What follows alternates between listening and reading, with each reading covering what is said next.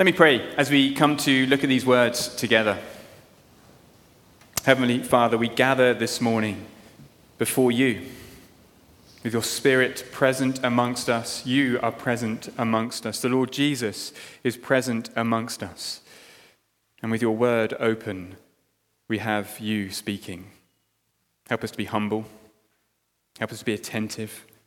Fill our hearts with the strength to believe. In Jesus' name, amen. I need to apologize. I'm going to start with another quote from Lord of the Rings. I know I do this a lot, but what can you do? The great queen of the elves, Galadriel, is speaking with Frodo and Bilbo and the whole kind of group who are on this mission to destroy the ring. And she talks about her people and how they have stood against the forces of darkness. And at one point she says this, "And together through ages of the world we have fought the long defeat." We have fought the long defeat.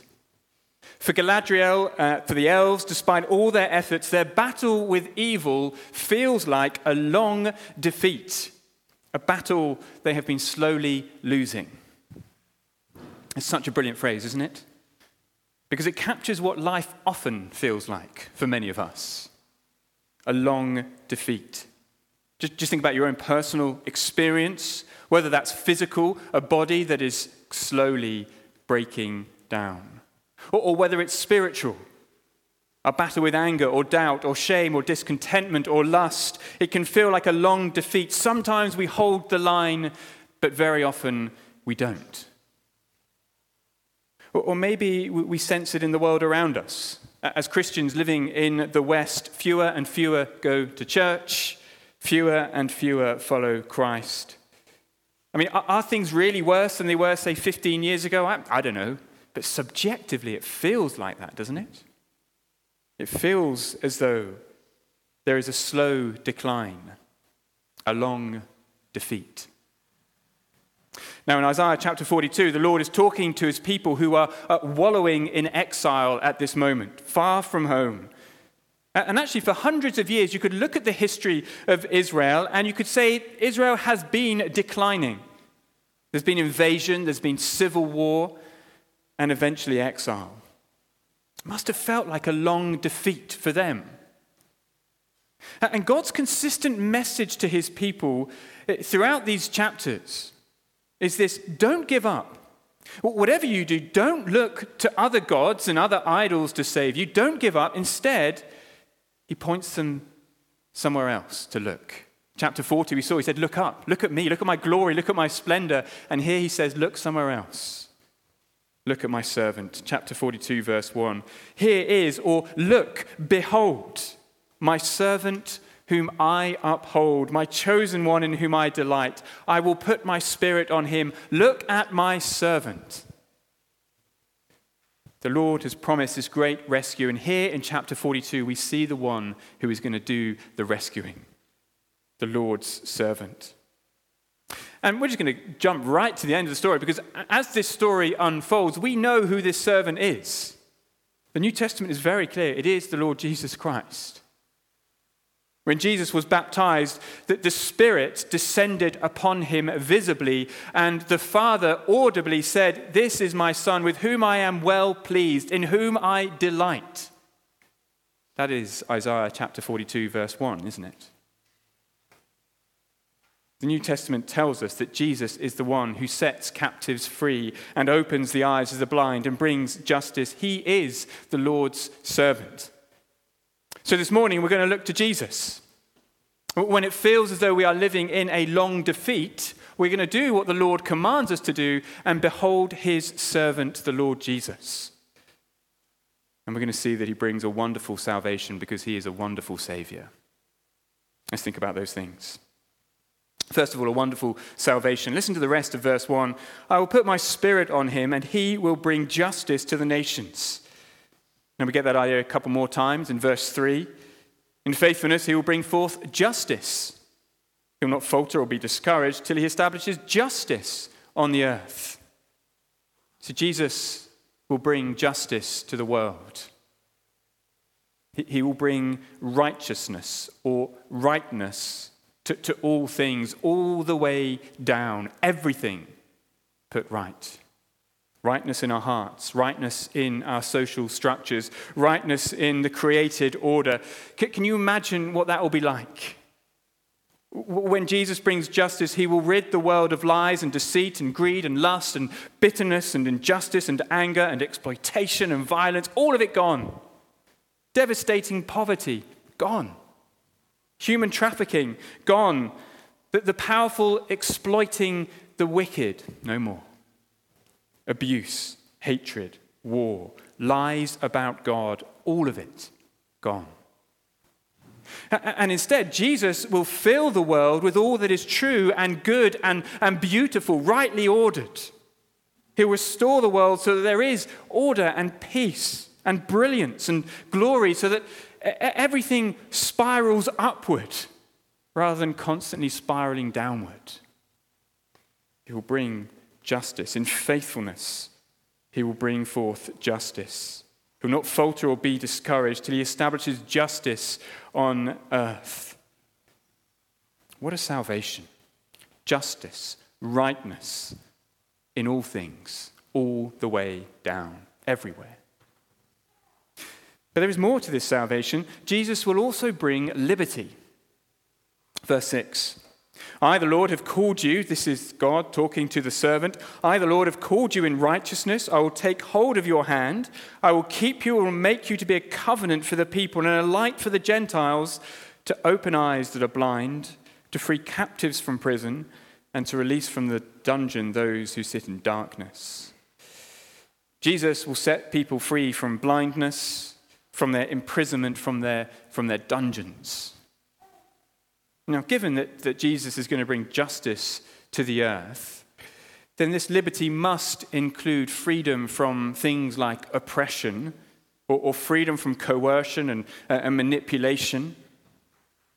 You know, for those caught in destructive relationships, threatening relationships, who feel imprisoned, Jesus is promising freedom. But first and foremost, these verses speak of a more profound freedom, a spiritual freedom. See, all of us by nature are walking in darkness. Isaiah has already told us that back in chapter 8 and chapter 9.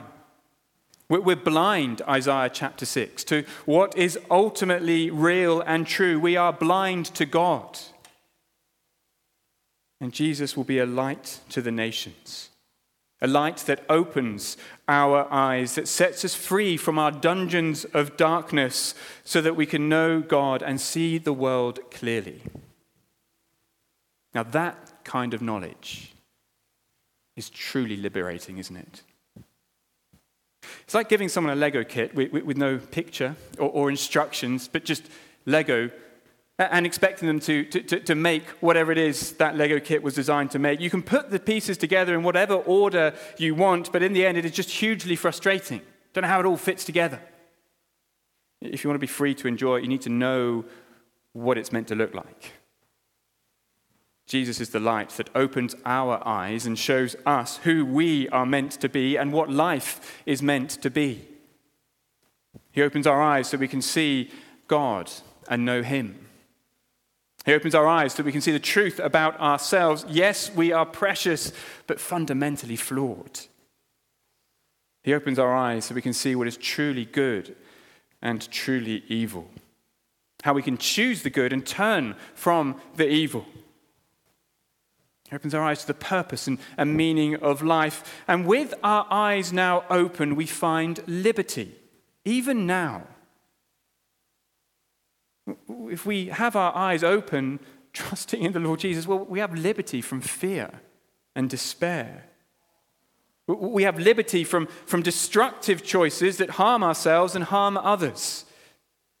We have liberty from self-obsession, from being controlled by money or sex or power or the opinion of those around us. With eyes open, hearts trusting in the one true God, we find liberty even now. What is salvation? Justice and liberty. That is what Jesus will bring. But just before we move on, I want to notice something, and I think it's a little bit surprising, and notice what this justice and this liberty are built upon. Listen to the end of verse 4. In his teaching, the islands, or the nations, it's a kind of a metaphor, a picture of talking about the nations. In his teaching, the islands, the nations, will put their hope. In his law, literally, in his commands, the nations will put their hope. See, this earth, this world, will only experience true justice and true liberty when we recognize the rule of Christ, when we submit to his law, his teachings, his commands.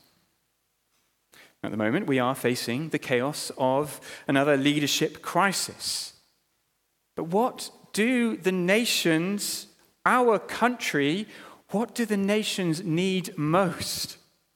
Where will they find the fulfillment of the deepest hopes? In the rule of Christ. In his teaching, the nations will put their hope.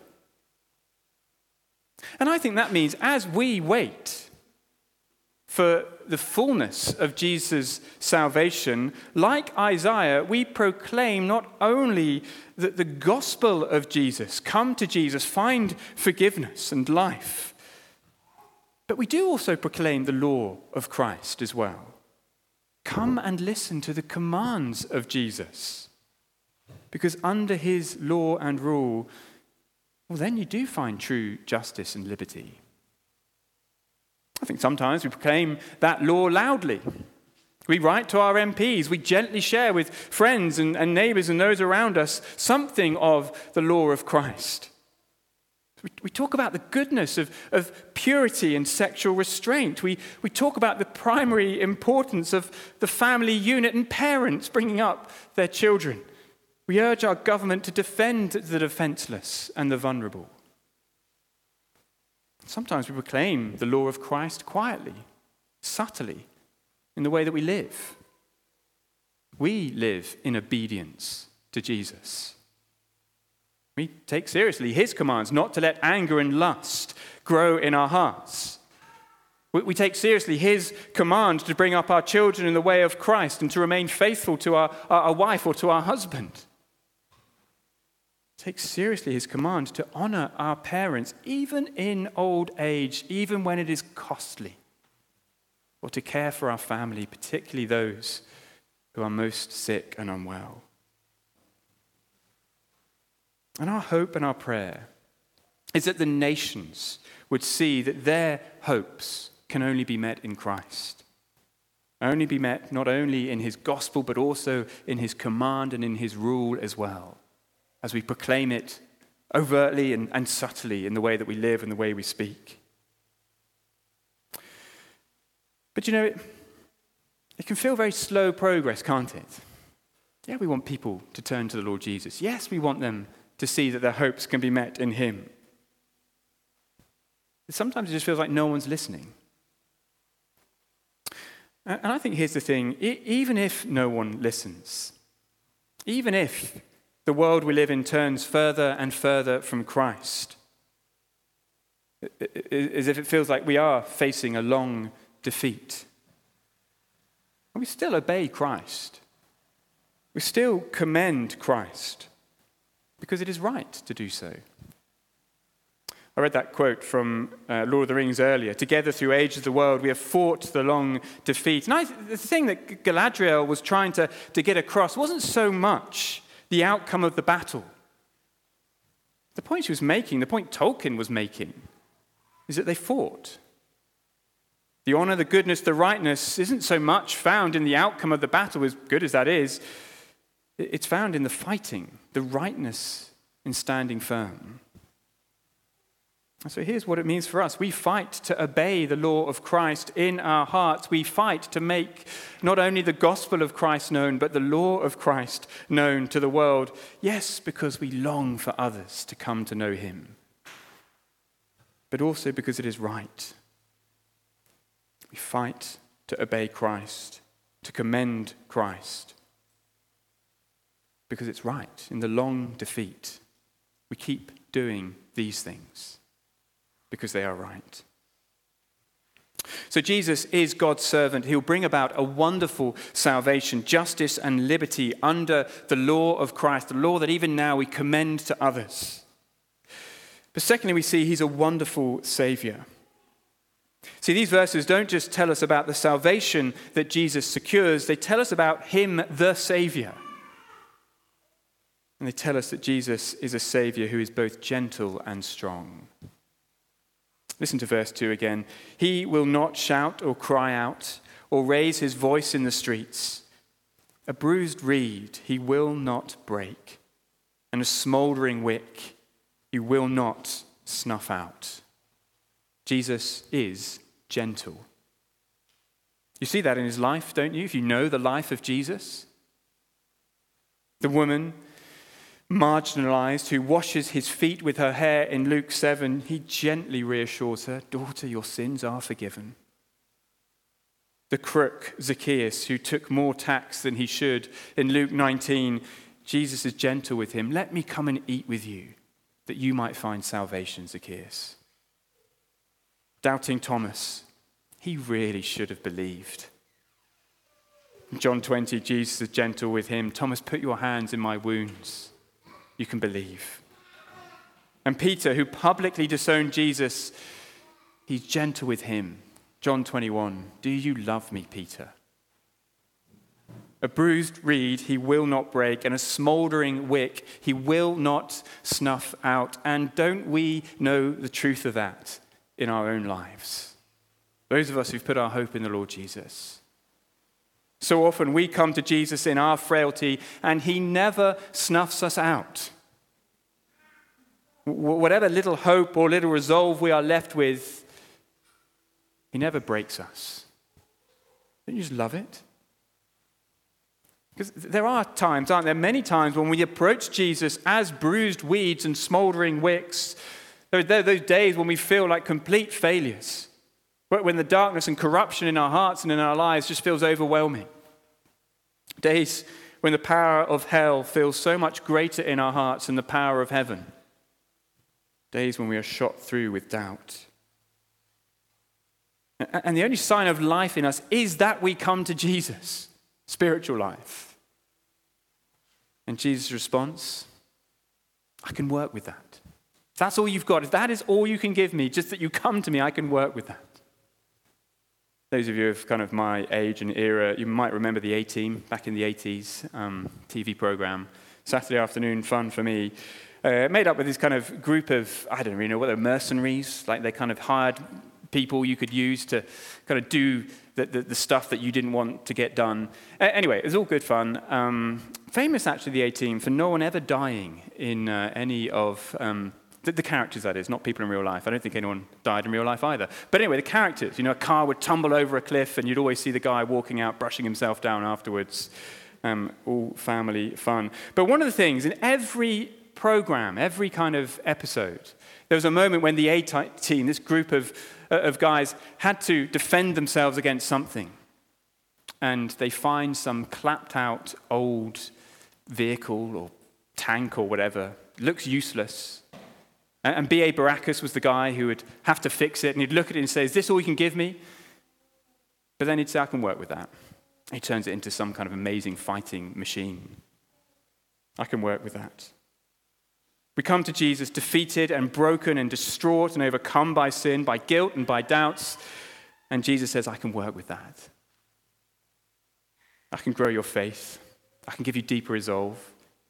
I can grow love in your heart. I can strengthen you and fill you with hope." Jesus will never break a bruised reed, and a smouldering wick he will never snuff out. He is a gentle Savior. Just go to him. But that doesn't mean he's a weak Savior. Verse 4, "In faithfulness he will bring forth justice. He will not falter or be discouraged till he establishes justice on earth." It's interesting, the same words for bruised and smouldering, they're used in these verses. And literally they say, he will not smolder or grow faint. He will not bruise or be discouraged. He'll keep going until he establishes justice. Yes, Jesus loves the weak, but he himself is not weak. He loves the discouraged and the disheartened, but he himself is never discouraged nor disheartened. He is strong. And so our Savior and our Lord is both gentle and strong. Someone put it like this: the children are safe in his arms, but the demons are terrified. Jesus, our Savior, both gentle and strong. And in our final point, we just want to see that his strength and his gentleness come out in the way that our wonderful Savior accomplishes our wonderful salvation. The strong and gentle Jesus brings salvation through defeat. See, verses 10 to 17, they show us the response to what you see in the servant. And the response is to sing. It is a song of praise. And in this song, they look forward to the coming battle. They sing about how the battle will be won. Verse 13, the Lord will march out like a champion. Like a warrior, he will stir up his zeal. With a shout, he will raise the battle cry and will triumph over his enemies. Through his servant, the Lord goes into battle for his people. He will triumph over their enemies, accomplishing salvation. But this battle, it doesn't happen on the front line, does it? It doesn't happen surrounded by trenches and guns and tanks. No, Jesus, who fights this battle, he fights it in the wilderness when he goes toe to toe with Satan in Luke chapter 3. Satan offers him all of the kingdoms of the world as only if Jesus would submit to him. And Jesus chooses obedience to his Father. And Jesus fights this battle in the Garden of Gethsemane when he confronts the true horror of the suffering that he is about to endure on the cross, and he chooses sacrifice instead of self-preservation. And Jesus fights on the cross when the full weight of our sin, the full evil of our rebellion falls upon him, and he fights to stay on the cross rather than let himself down. And Jesus fights in the grave when he breaks a hole through the wall that is death and raises himself up, or is raised up to new life. And the amazing thing is that all these arenas and all these battles Jesus is fighting, he's fighting for us. The servant who is the eternal Son of God, he had all the glory in the world and the delight of his Father, and he lived in joy and love, pure and perfect. He didn't need to fight these battles for himself. You know, in the wilderness, the garden, the cross, the tomb, he fights for us. Sometimes we sing this hymn, and it has these lines in it that be on the screen. We sing through the kisses of a friend's betrayal. He was lifted on a cruel cross. He was punished for a world's transgressions. He was suffering to save the lost. He fights for breath. He fights for me, loosing sinners from the claims of hell. Jesus fights for me. But that fight, that victory for salvation, it is not easy. It's not a breeze for Jesus. You see, look what they sing next after verse 13. Verse 14. For a long time I have kept silent. I've been quiet and held myself back. But now, like a woman in childbirth, I cry out, I gasp and pant. You don't expect that after verse 13, do you? Verse 13, the Lord is a mighty warrior. It sounds like Jesus' battle, Jesus' fight. It's going to be a breeze. It's going to be a walkover.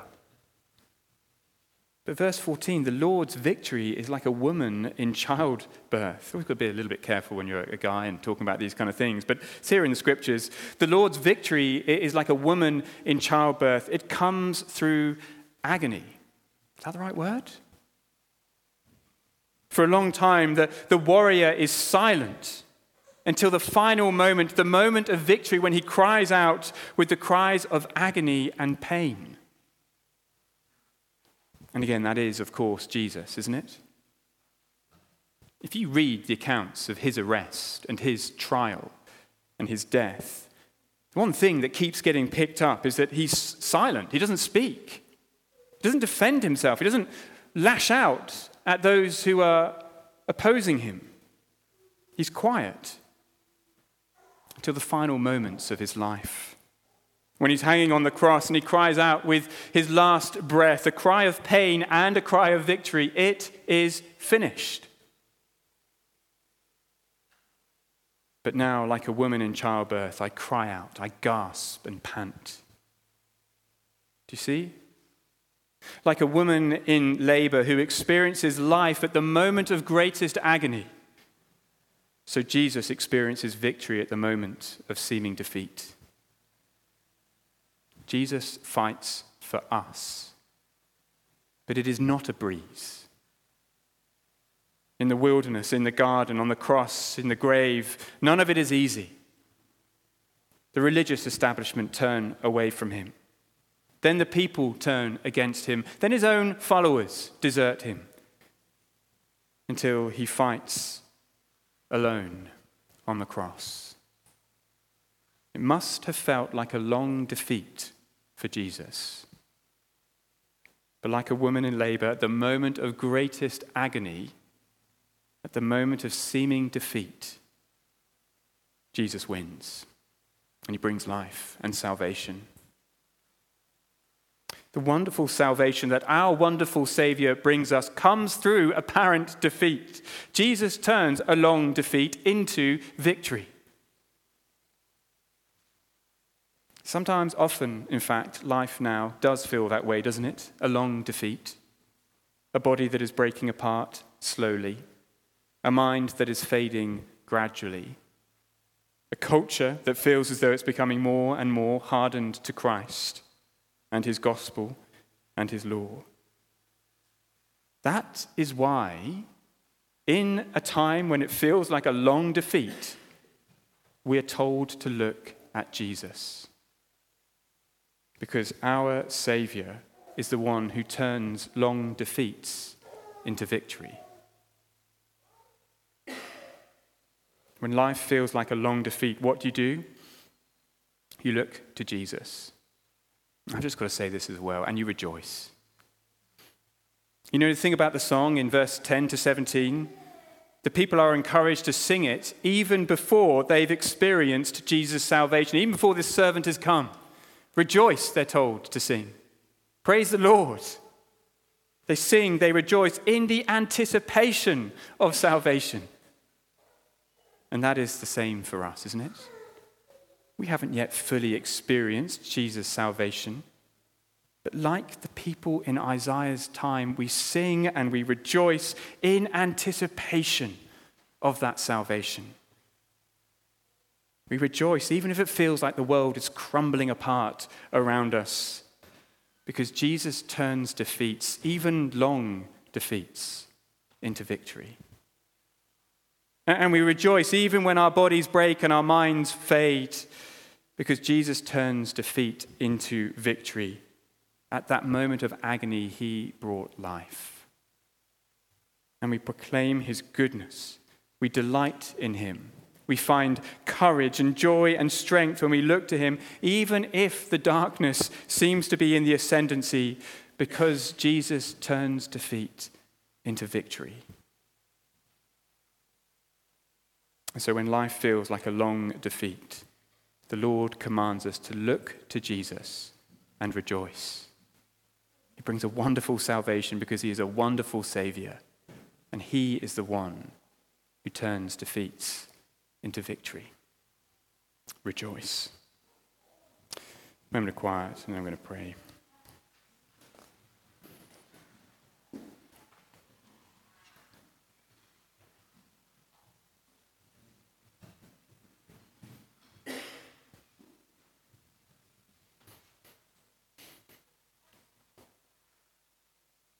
Here is my servant. Look, behold, my servant. Heavenly Father, that is simply our prayer this morning. Whatever this week has in store for us, we pray that you would help us to behold your Son, the Lord Jesus, your servant. turn our eyes to Jesus. May we reflect on the wonderful salvation that will be ours because of him. May we rejoice in the one who turns defeats into victory. And may we come to him, no matter how weak our faith feels, how shot through with doubt or misunderstanding or an awareness of the darkness within us. May we come to him knowing that he will not snuff out a burning wick. He will not break a bruised reed. Heavenly Father, turn our eyes unto Jesus, we pray. In his name, amen.